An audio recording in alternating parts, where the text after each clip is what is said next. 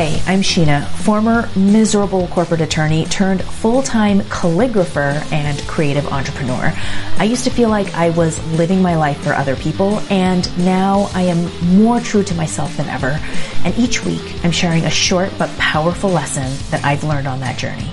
So if you're looking for a way to get more creativity and possibility into your life, you're so in the right place. Let's dive right in.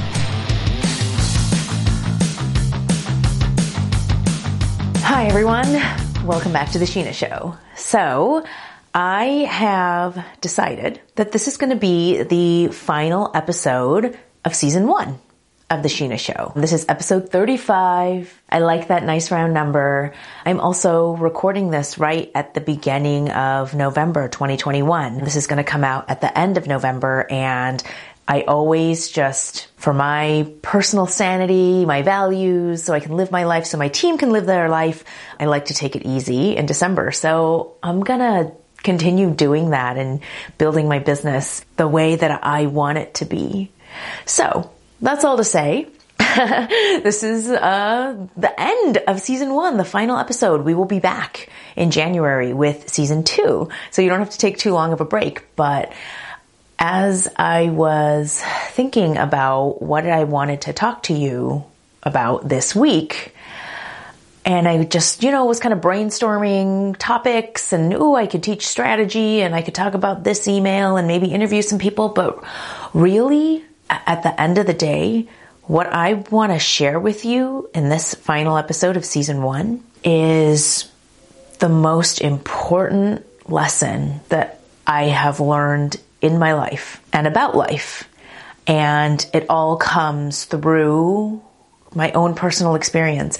And I know that this is the kind of lesson that sometimes it doesn't really sink in until you have personal experience. But I'm still hoping that by sharing this with you, it gets you a little closer, because this lesson and following it and always trying to abide by it, it has 180 changed the course of my life. The lesson is this: you gotta fucking go for it.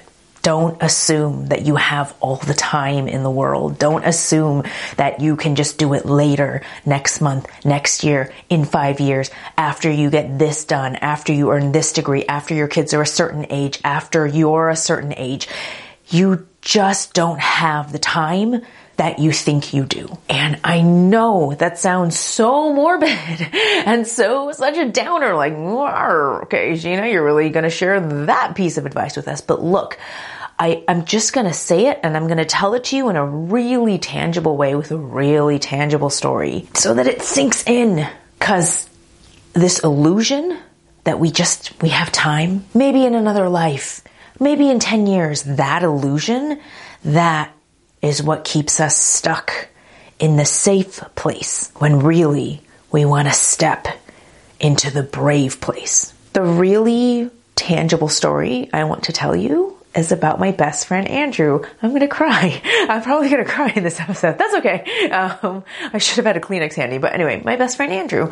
I want to tell you about him. I want to tell you about his life, and I want to tell you how he died. And I want to tell you what that taught me and what I hope it can teach you. Maybe some other people, maybe it can inspire people. Andrew was my absolute best friend. We knew each other since high school. So we met when we were 14 years old.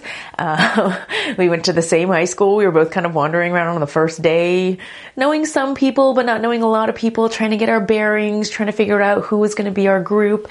And we just found each other, and he was dorky. I was dorky. We were both into anime. He was just this kind of tall, skinny, lanky, like really nerdy, Vietnamese guy. And we just clicked. So we were friends in high school, and then, around junior year, the last 2 years of high school, we got really close, and this was the 90s, y'all. We would go to each other's houses, and I'd just watch him play video games on his Super Nintendo or bowling. There wasn't that much to do back then. We didn't have really like the internet and phones and stuff like we do now. So that was us, best friends. We went to different colleges. I was the first person that he came out to. He was gay, and he he chose to tell me first, and I always felt super honored by that. And I just kind of watched him blossom and grow. And, I went to New York to go study law, and I lived there for 6 years. But when I came back to Los Angeles, was working at a law firm, living in my own place for a couple of years. But when I finally decided to quit law, and I had over $100,000 of law school loans left, and I had no job lined up, and I didn't know what I was going to do, and I knew I just needed some time, guess where I went? Guess where I went to live? With Andrew. He had bought a condo in Hollywood, and he had an extra bedroom that he happened to have no roommate for at the time. And so he was like, yeah, come live with me. So I did. And we just we're like Will and Grace. If anybody's a fan of that sitcom. For 3 years, we lived together and just had the most amazing time.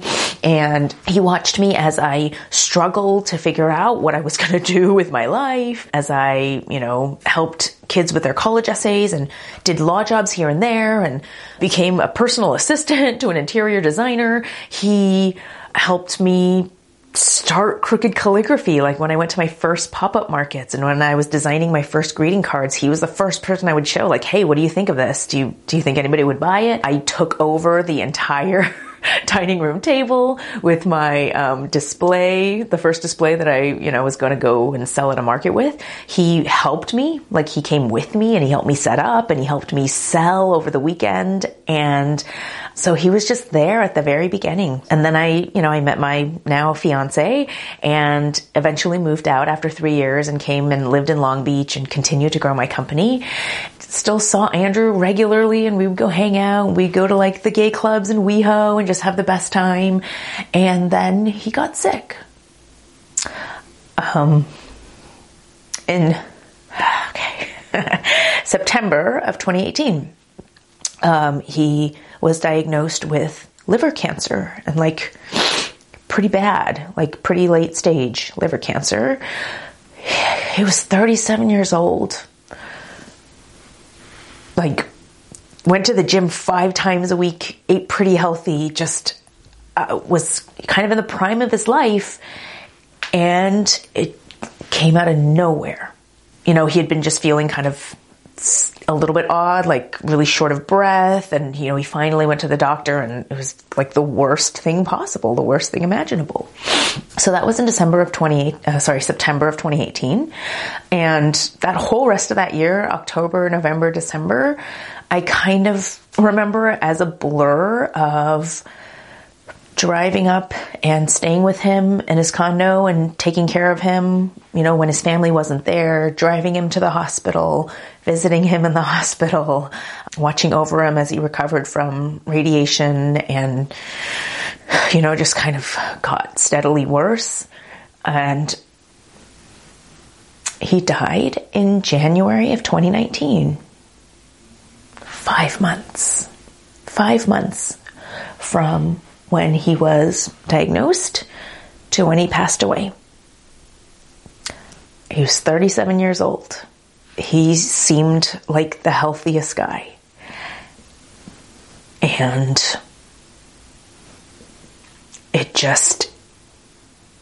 no one could have predicted that, right? We assumed that we would watch each other get married and maybe watch each other have kids and, grow old together and just continue to be best friends. And we just assumed that, and it's not happening. So ever since that happened, and, obviously, it's been almost 3 years now, and of course, the grief has gotten easier, and I think of him less, but I still, I miss him. And what I feel like I've gotten out of his life and his death was just the inspiration and the spark to fucking go for it. Because let me tell you a little bit more about Andrew. He didn't just live a normal life. You know what he did? Why he was in Hollywood, what he was doing? He was going after a dream. He his family came over from Vietnam on a refugee boat. He was pushed to just go into accounting or medicine or, something safe, something secure. But he he even studied accounting, I think, or finance or something like that. But he decided after college, he really loved acting, and he was going to go for acting. He was just going to try it. Because when else was he going to do that? And if he didn't try it, he would regret it. And so he did. He spent many years like auditioning and taking acting classes, and he was a really good looking dude. He was like 6'2", ripped, like chiseled, face, just so good looking. So he got modeling jobs as well, and he would like model underwear and swimsuits and stuff. So he did that for years. He lived with roommates in Hollywood and kind of had lots of side jobs and worked as a waiter and worked in retail shops and kind of barely scraped by, but he did it. I'm so glad he did it. He didn't become like George Clooney. He didn't like end up becoming a career actor, but he had such an amazing time, and he learned so much, and he met so many people, and he had so many amazing experiences. And then eventually, he found a job and he bought a condo, and he thought he had so much more time. But I'm so glad that a part of him was like, what if you don't have that as much time as you think? You should just go for it right now. What if you regret not going for it? And I'm so glad he did. Because I really think when I look back on it, when I was a lawyer, like just on such a straight and narrow path, like school, best college, best law school, law firm, partner track, like I was on such a straight and narrow path. It seems kind of wild that I would deviate off that and become a creative entrepreneur. But really, when I look back at it, I had these I had these role models in my life. Andrew was one of them. He went after something, even though everyone told him it was stupid. Can you imagine the reactions he would get, the looks that people would give him when he told people he was trying to be an actor in Hollywood? Right? Everyone would be like, oh yeah, good luck with that. Oh, another starving actor. Oh, I bet you're a waiter. Oh, do you do side jobs too? Right? Oh my God. The stereotypes, the judgment, just through the roof. And you know what? He didn't become a successful actor necessarily. That didn't become his career, but he was not a failure. That's the thing. He went for it, and he really gave it a shot.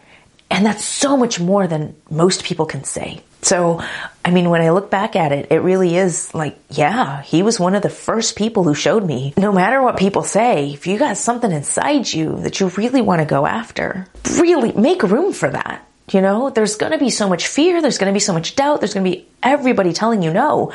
And at the end of the day, you are the one on your deathbed looking back at your life thinking, did I live it well? Did I do what I wanted to do? So I'm so glad he lived his life the way that he did. And he died surrounded by so many friends. The nurses in the hospital were like, we've never seen this before. There's so many people coming through here all the time. It was just a testament to how he lived. That's the story of what I wanted to share with you today. It's just one concrete example, right? But look, we're at the end almost of 2021. God knows we have all of us all around the world gotten a real sharp taste of how quickly everything can change around us, how quickly life can be taken away, how quickly everything can be upheaved. We're still, I truly believe, dealing with the ramifications of that. On a personal level, I know I am. 2021 has been a struggle, but I think for good reason, justifiably so, because we need to struggle with the life that we've lived so far, right? And how it has been amazing, and how we have maybe not done everything that we wanted to do, and how maybe we need to approach it differently if we want to live it in a way that we all hope that we will someday. Because who knows about someday, right?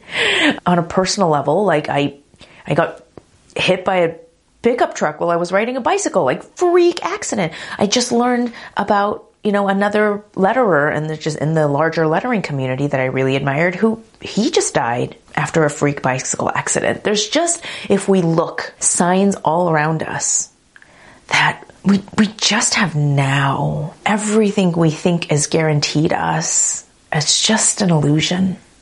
And look, that can make you feel scared, or it can make you feel like, fuck it. why not go for something? And, obviously, and I've talked about this many, many times before, you got to do it in a way that is ultimately you feel scared, but not completely freaked out by, right? And you can go back and listen to past episodes of the Sheena Show where I talk about, how much money I had saved and, the backups that I had and how I actually went through, thinking about my decision to leave law and leave security and go for something really unknown.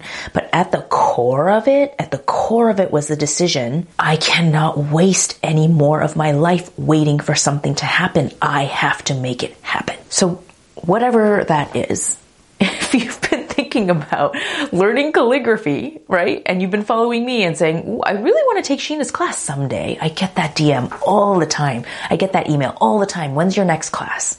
I really want to do it someday. Yeah. I totally have it on my list for the future. When is that actually? Or if it's not calligraphy, if it's something else entirely, whatever it is that you dream of, I hope you realize that it's totally it's in your power to decide when you're going to make that happen. The perfect time will never come. A fairy godmother will not come to pluck you out of your current life and put you on a different plane where you can live the life that you dream of finally. It doesn't work that way. I know that talking about cancer and death and all that stuff is a little scary, but I just felt like I needed to talk about it. Like I said, the biggest lesson I've learned, the biggest mindset shift that I've had is I have time, I have a future, I have a whole other life waiting for me out there someday where I can do what I want, where I can be more of myself, where I can go after the stuff that I really want. Someday, when you realize that someday is all not real until you make it real, it just starts to shift stuff. I hope you enjoyed season 1 of the Sheena Show. This one was personal. There was a lot of personal and a lot of tactical, and I really hope to keep doing that in season 2. If you're listening, please just do me a favor. It's not even a ratings and review thing. Just hit me up on Instagram. I'm at Crooked Calligraphy, all one word, Crooked Calligraphy. Just DM me. Say, hey, was listening to the Sheena Show? Let me know. What episodes did you like? What do you want more of? What really hits you? What sticks with you?